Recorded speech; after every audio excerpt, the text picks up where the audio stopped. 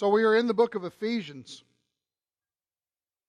And I'm very excited about, it seems that the responses that I'm getting from all of you is the fact that you're seeing things maybe that you've never seen before. You're understanding things you've never seen before. You're growing. It's challenging your thinking about God, and that is great. It's everything that you want the Scriptures to do. It's amazing how many times we can surround ourselves with a way of thinking. But when we get alone with the Scriptures, or we're able to just say, God, what do you have to say on this matter? It really opens up. Now, of course, you understand that where you're at right now is Grace Bible Church. And grace is probably the greatest emphasis and the most misunderstood emphasis about God that I've ever seen in my life.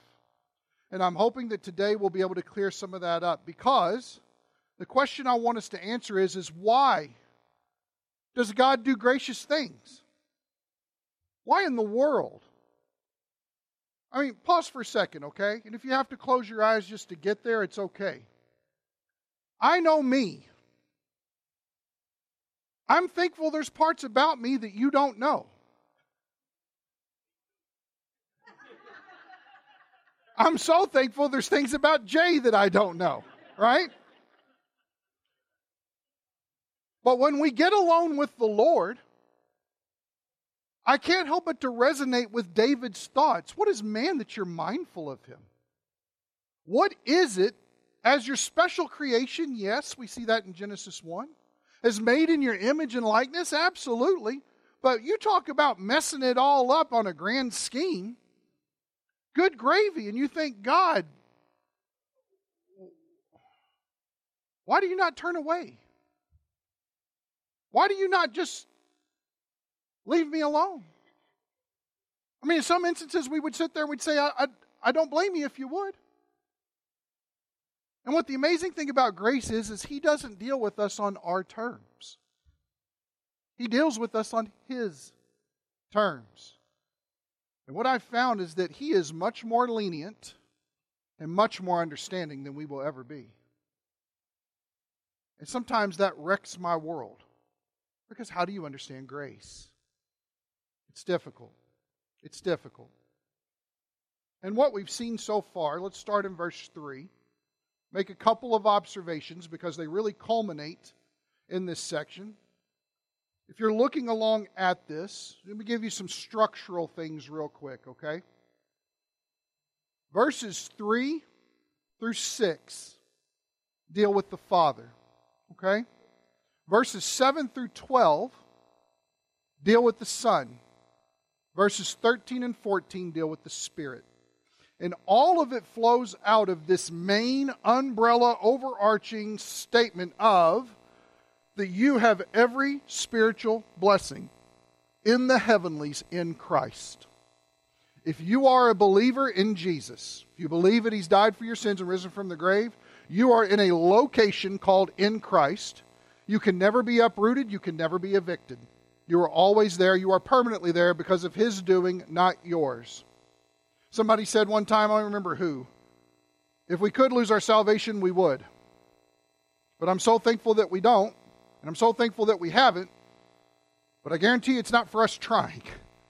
It's because God is infinitely more gracious than my mistakes. So we see this here. Blessed be the God and Father of our Lord Jesus Christ, who has blessed us, past tense, with every spiritual blessing. Nothing gets left out. You are complete in Him. Notice that it's in the heavenly places, so it's in the celestial realm. It's in the dimension of heaven, of where these things are perfected. We would say it this way: we are positionally perfected. As far as God is concerned, He sees us in His Son, in Christ, and because so, we are positionally perfect. You are perfect in Christ. Do you feel perfect in Christ? Maybe not.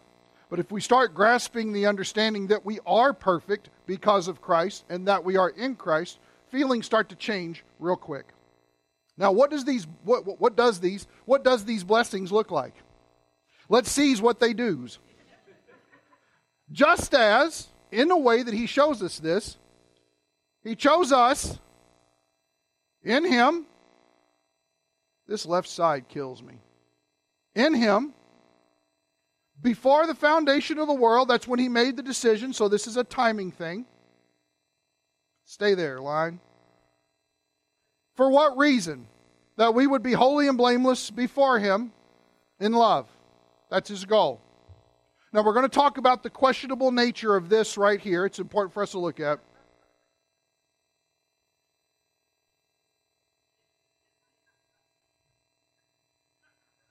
Killing me.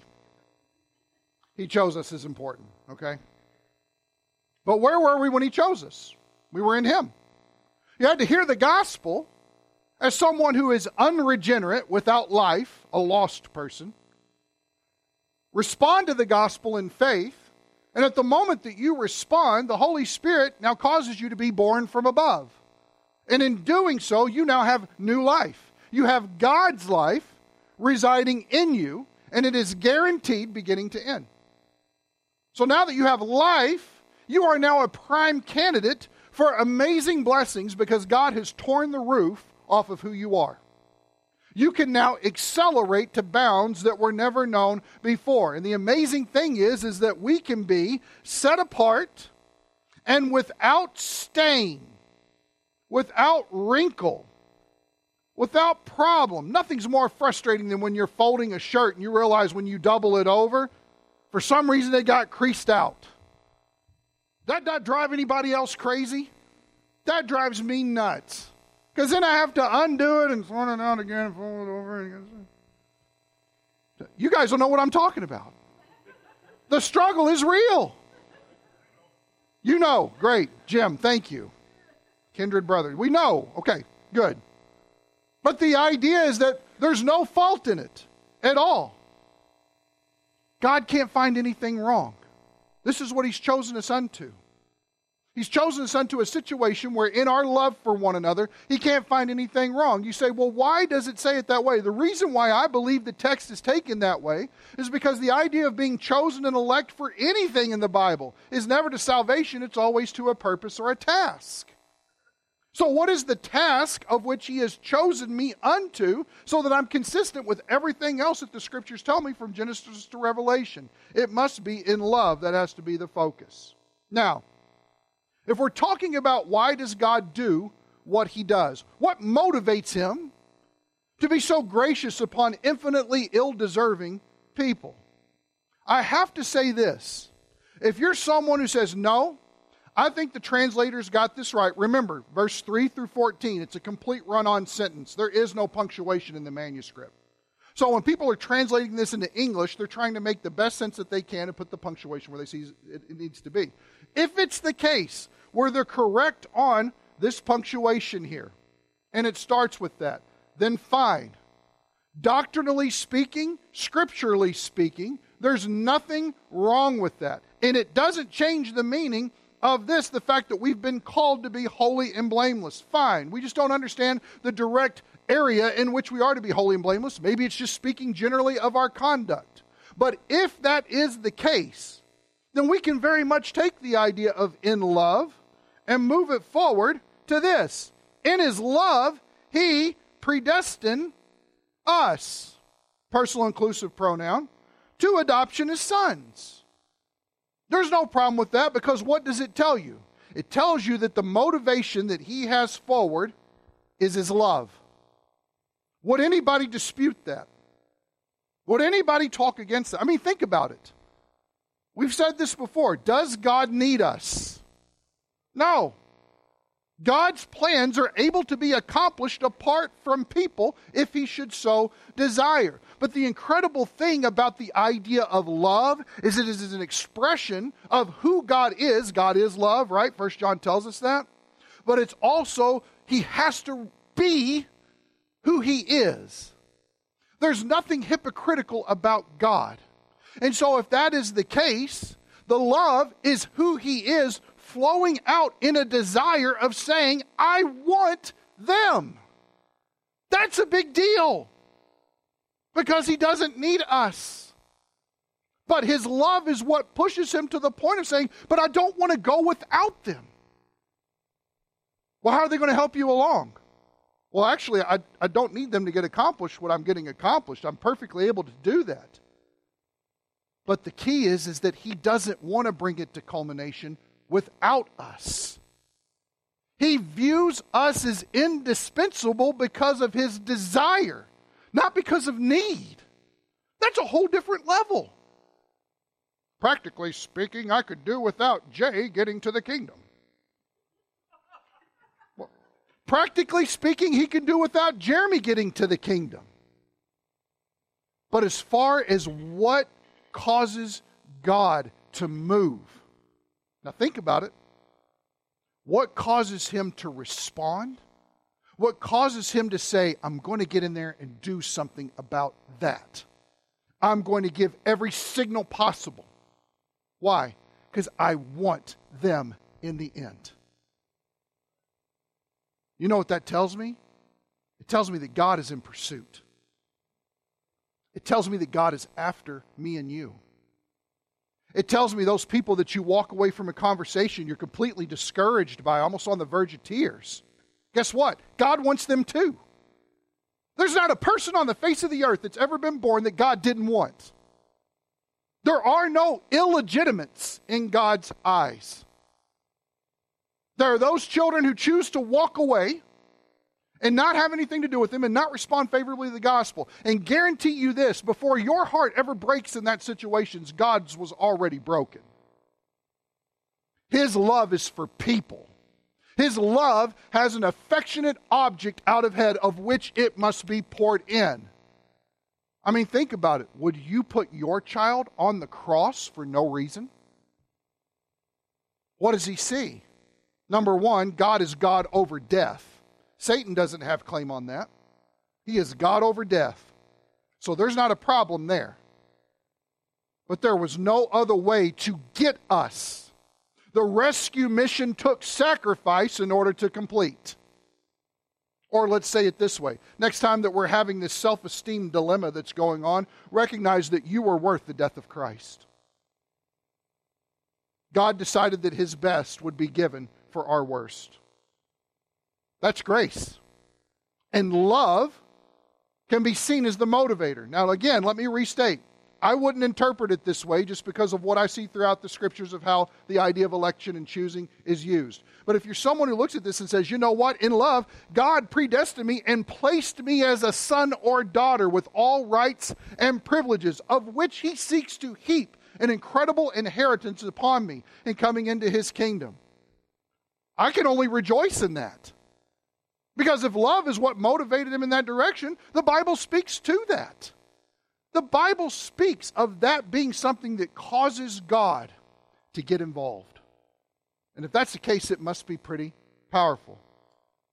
Notice that it's not because of our love He predestined. Everybody see that? We love Him because He what? Because He first loved me. Oh, how I love Jesus. Why? Because He first. He loved me first. He was in line before me. Or what does Romans 5:8 say? God demonstrates His love in that while we were... You sure it doesn't say warming up to Him? That's probably the NIV. I don't know. Just kidding. Some of you are NIV users. I love you. While we were sinners, Christ died. While we were rebellious, Christ died. While we were butting heads, Christ died. While we were disobedient and defiant and saying, God, leave me alone. I want nothing to do with you. Love pushes the death of Jesus. Are we starting to get it? Do we see the grand scope of God's plan for people? Man, it's huge. So notice, love, major motivator. He did that. But here's another interesting thing. He had to have a means of accomplishing it. Anytime I see through in my Bible, especially in relation to Jesus, you see that a lot. You can type that into literal words, you're going to find through Jesus or through the Lord Jesus or something like that all the time. I always draw an arrow. Why? Because it's got to go through a situation, and Jesus is the main subject matter that's going on here. Now, this is incredibly important. Jesus is the indispensable conduit by which grace comes, because it can't come any other way. He has got to be intricately involved. Don't we read in John chapter 1 Where was he in creation? Indispensably involved. He had to be there. He was in the beginning with God. He was God. He is God. So there was never a time that God's going to be operating something of which the Son does not play an absolutely integral part in accomplishing whatever the Father may desire in that. I thought this was important to maybe think through.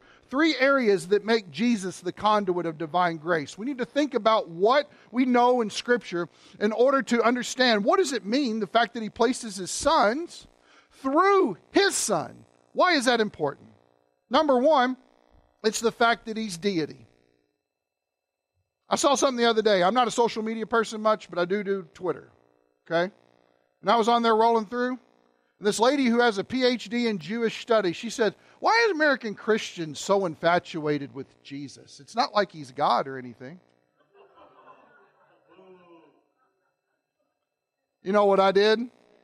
I opened Literal Word and I hit reply. And man, I started posting Scripture. Just posting it. You know, believe the Bible or not, it's pretty evident. Jesus claimed to be nothing less than God. He is absolute deity. Now, here's what's incredible about that. In order for you and I to be accepted before the Father, there are requirements that have to be met. The biggest thing, the biggest daunting, wall of ice that we would see in front of us there that we can't overcome is the fact that God is righteous. And we are acutely aware that we're not. And so the situation can only be resolved in having a righteousness like his. It can't happen any other way. There's got to be a meeting that is equal. Highly exalted, yes, but it's got to be equal to his. If Jesus' righteousness is greater than God's, then God's not God, Jesus is. That's a problem. If it's less than that, then it doesn't get the job done and it's insufficient. That's often the gospel that gets preached today. Well, Jesus did his part. Now you stop sinning so that God will accept you. That's a dangerous ground to be on. I'm not a savior. I can't do that.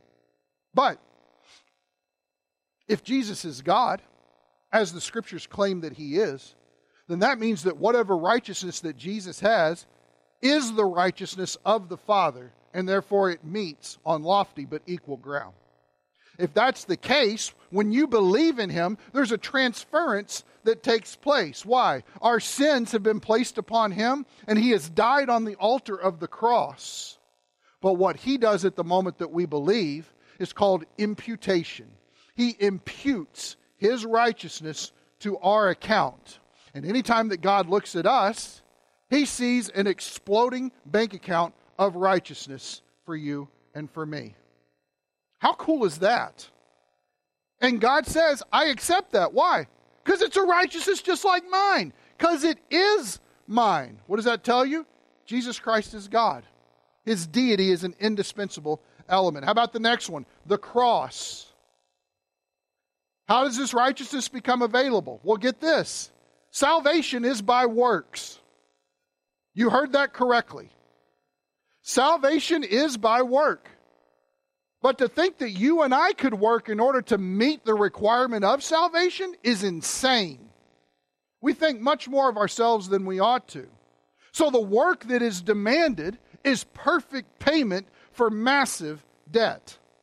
Massive debt. Has everybody ever gotten freaked out that your sins aren't just committed outside your body, but you got inside sins too? That ever weird you out? You ever found yourself, this is just me usually, you ever find yourself in a situation where you were doing work or whatever, talking to somebody or whatever, and all of a sudden you go like this.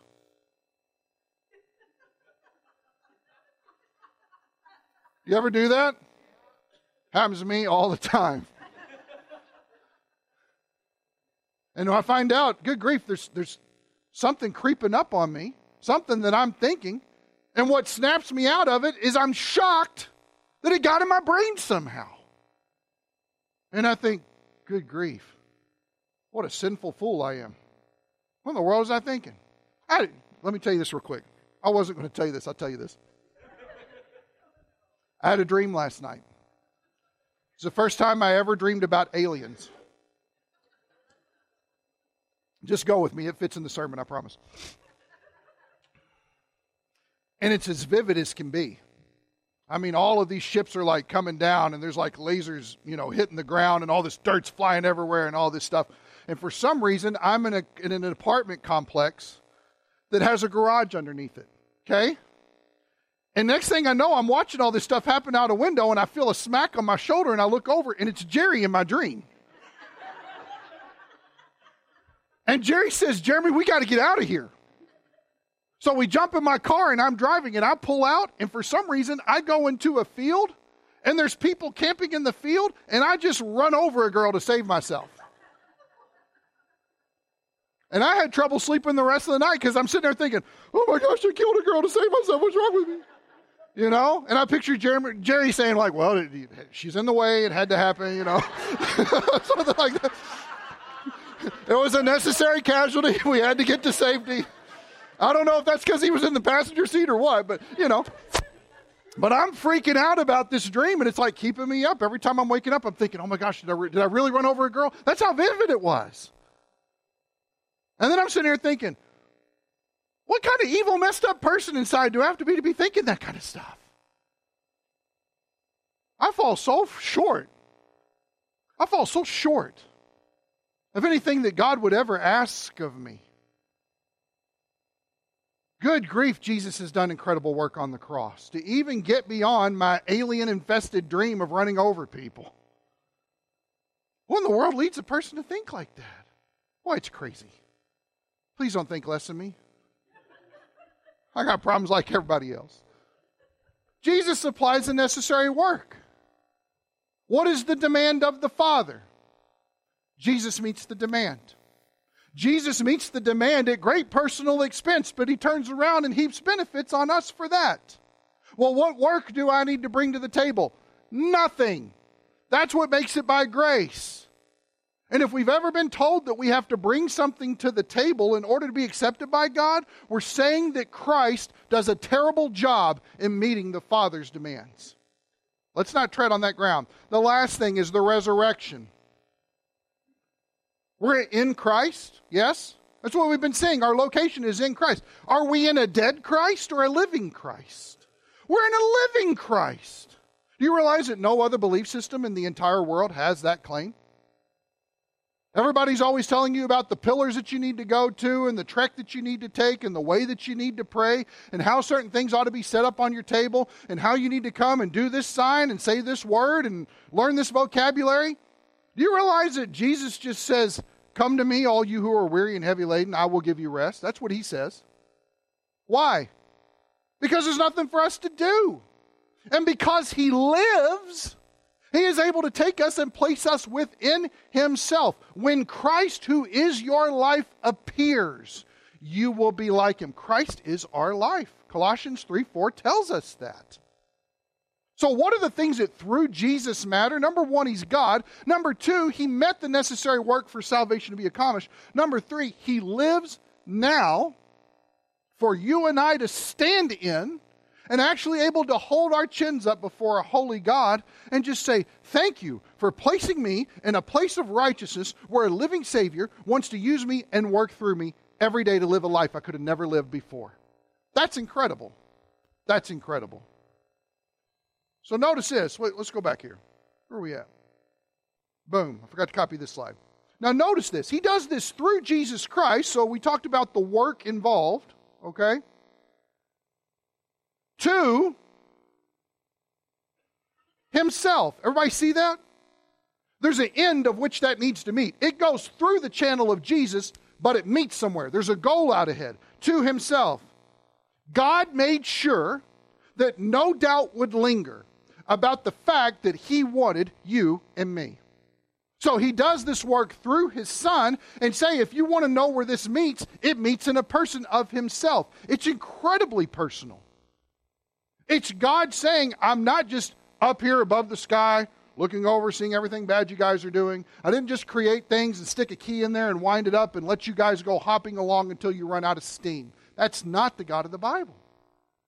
God is intimately involved, personally involved. Now look at this. Everybody see according to?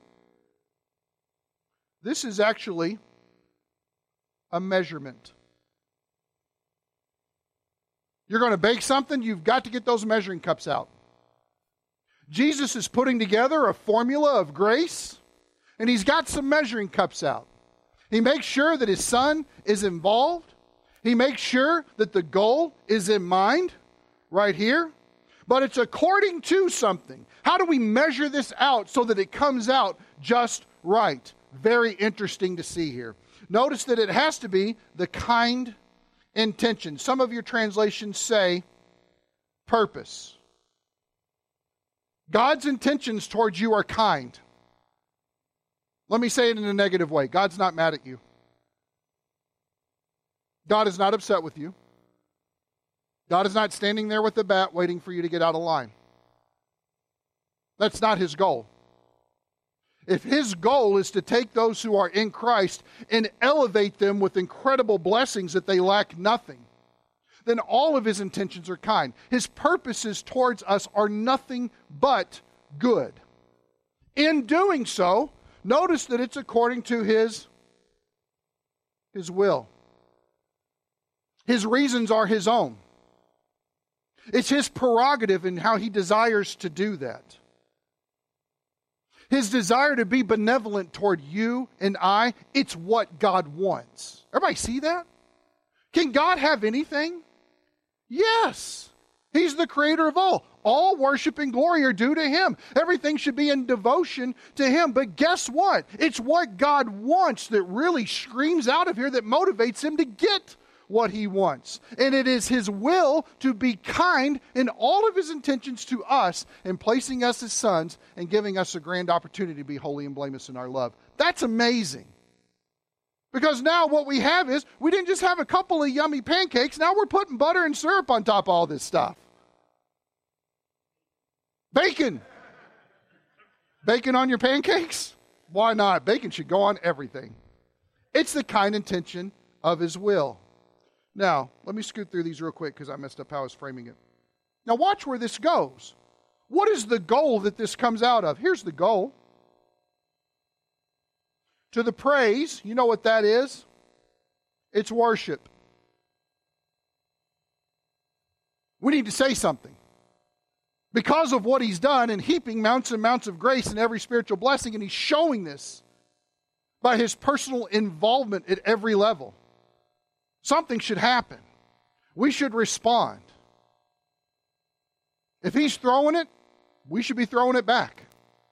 In fact, isn't this how this started? Blessed be the God and Father of our Lord Jesus Christ, yes? Who blessed us with every... What does it mean to bless God? Well, I hope that he has a good life and that he's taken care of. And he said, no, remember, it's not like that. It's giving thanks to him and praise to him and recognizing him for who he is in all of these things. It's being enraptured with him. In fact, I got to change my pages because I moved on here. Worship is the desire of a perfect God leading his subjects in a perfect way. Worship is an outspring of his desire. Think about this real quick. Does God need to be worshiped? He doesn't need that.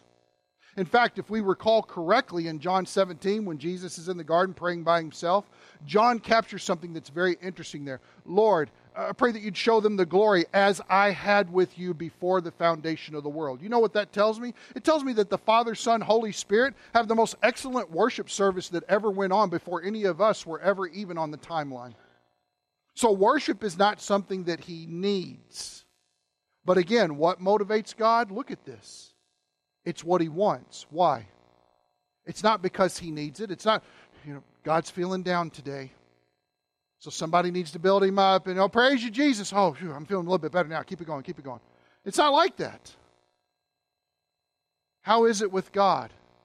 God is letting us know that the best way that we could respond to the outpouring of his grace is to give him worship. He's leading us in the most perfect way of response that we could ever come up with. Think about it for a second. How do you think and praise God for what he's done for you? This is a reason why we're spending so much time focusing on the manifold blessings that are found in Christ. Is because what needs to happen is we need to erupt in worship for him. And that's what he says. It needs to be to the praise of the glory. So we're dealing with the idea of glorification here. I know that's a big $5 word, but that's what we're dealing with. The glory, the brilliance, the shining, the of His what? Grace. Undeserved favor. Grace has been so misunderstood. In fact, what I'm seeing over the past 50 to 70 years in church trends are the exaltation of God's sovereignty over His grace. And what I've realized, what I think is the case here, is the fact that the reason why sovereignty is promoted in such wonky and crazy ways that are not part and parcel of who God is because the undermining of grace has taken place. And if you undermine grace, you can't understand sovereignty properly. Does that make sense? Let me give you an example here. This is by Lewis Sperry Chafer. If you ever get the chance to get his book on grace, it's awesome. You will read it slow because you can't help but to.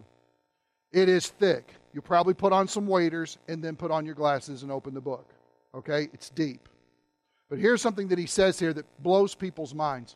Grace speaks of a gift, not a barter or trade, however unequal. It is pure kindness, not the fulfilling of an obligation. An act in order to be gracious must stand disassociated and alone.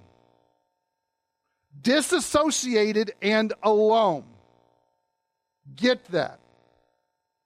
Divine salvation is therefore the kindness of God towards sinners. It's not less than it would have been had they sinned less, and it's not more than it would have been had they sinned more. It is wholly unrelated to every question of human merit. In other words, your behavior and your performance has nothing to do at all with the fact that God is gracious. Hey, well, I was really sinful, so now that I'm coming to my senses, He's more gracious to us. No, He's always been that gracious. You're just appreciating it more because of the hole you dug. The consequences cause us to seek the light more. This is why people who's like, well, I've been saved since I was 4. I don't really have this amazing, riveting, mind-blowing testimony story. Guess what? It's still full of grace. It's not any more weighty than the other person who was a drug addict and came out of that, who had this shambled marriage and came out of that, whatever. Sometimes we try to one-up each other on sin stories. That doesn't magnify God's grace. What magnifies God's grace is the fact that He's demonstrated it to all, and all were undeserving. So it has nothing on the field about whether they deserved it or they didn't deserve it. None of that. It's wholly unrelated to every question of human merit. Grace is neither treating a person as he deserves, nor treating a person better than he deserves. It is treating a person graciously without the slightest reference to his deserts. In other words, it's grace because it's grace. It stops taking the person into consideration about, well, how much grace should we give here? Should we give them grace at all? No, stop. Grace is infinite love expressing itself in infinite goodness. God isn't just a God of grace. He is grace. Grace is a person. And grace projects itself forward regardless of the deservedness or undeservedness of a person. Why? Because it's intrinsic to who they are, not what the need is at the particular time. Don't we walk into situations, how can I help? How can I help here? What do you need? How can I do this? That's not God. You know what God does? Grace! God shows up in whatever questions that we're asking at any given time. He just puts forward the person of His Son and says, here's your answer. Because that is the object of which His grace is transmitted to us. God always answers us in His Son. So it's to the praise of His glorious grace. God, we deserve none of this. God says, I know. It's not necessarily that He did it because of us. It's because it is who He is, and He wanted us, and it was the means of getting us. We're so undeserving of that. Yes, you are. Guess what? God still wanted you. God still loved you. God still had to have you. And so He made the way possible for us to come to Him. Since we could not go to Him, He came to us. Let's finish this up. So notice this, His grace, very interesting, because this is the Greek word, charis, means gift, which He freely bestowed. I love this. If you've got an ESV, boy, they really butchered it here, okay? They really did a bad job on it. They've got something like blessing in there, okay? There's a theological word for that type of translating. It's called no, okay? Charituo is the name, which is a derivative of this, and it's where we get our English word charity. Now, here's what's interesting. God is saying that the gift of grace has been freely given to you. Isn't that what a gift is? Something that's freely given with no expectation in return?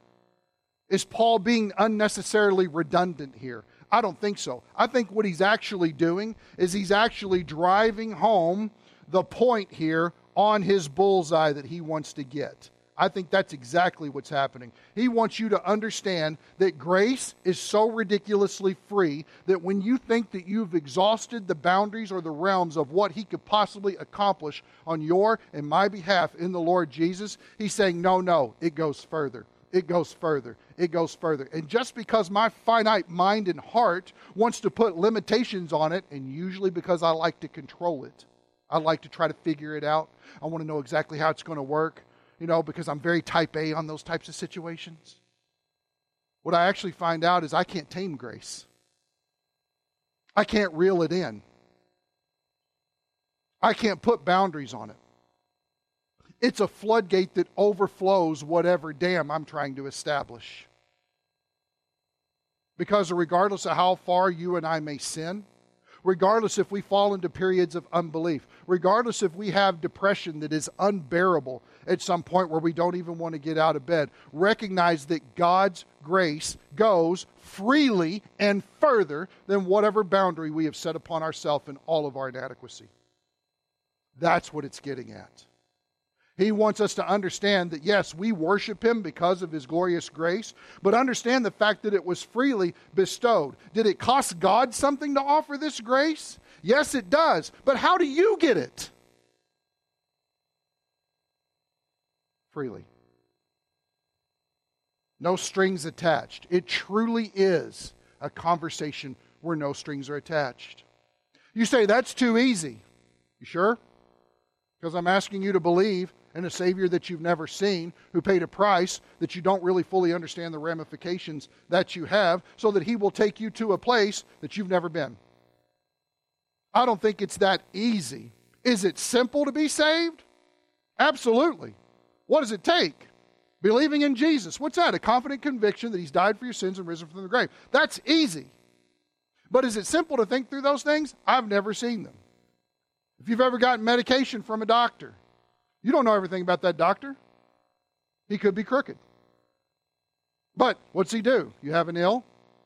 He writes your prescription. You can't read it, no matter what you try, right?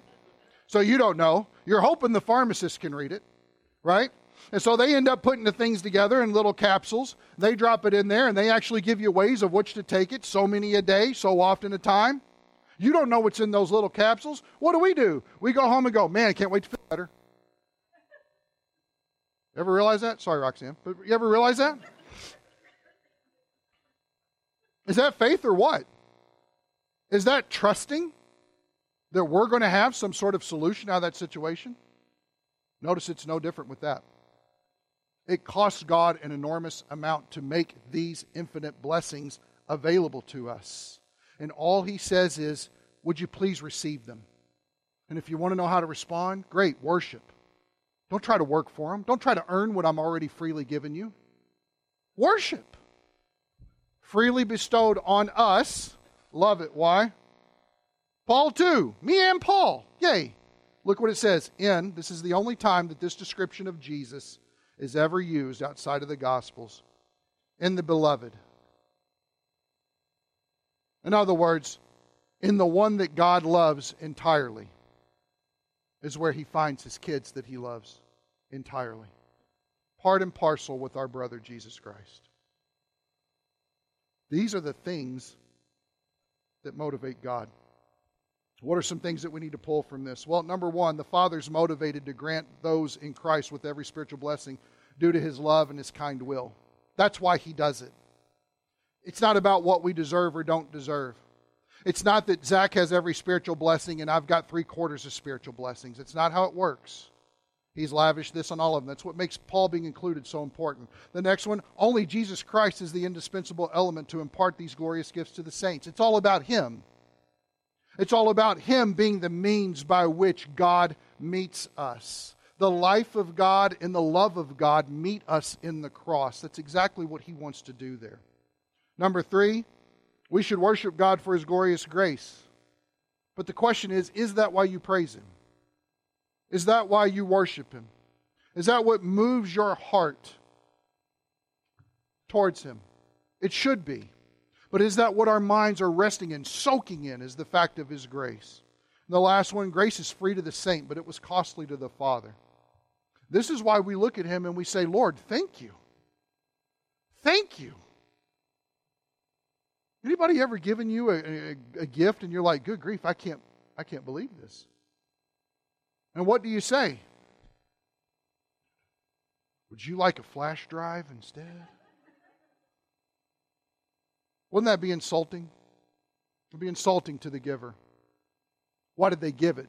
Because they wanted to be gracious. Did it cost them a lot? Yeah, it probably did. But the reason why they wanted to do it is because they wanted the opportunity to put you in a better position than what you would have had without them. That's grace. So we should praise the Father for His grace.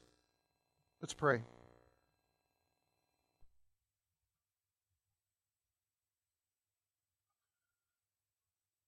Lord in heaven, you are gracious. We can't say it enough. I pray, God, we never get sick of it. But we would think through all of these elements that you put forward. This incredible doxology that just gives you praise and worship. It's not just what you've done, it's how you've done it.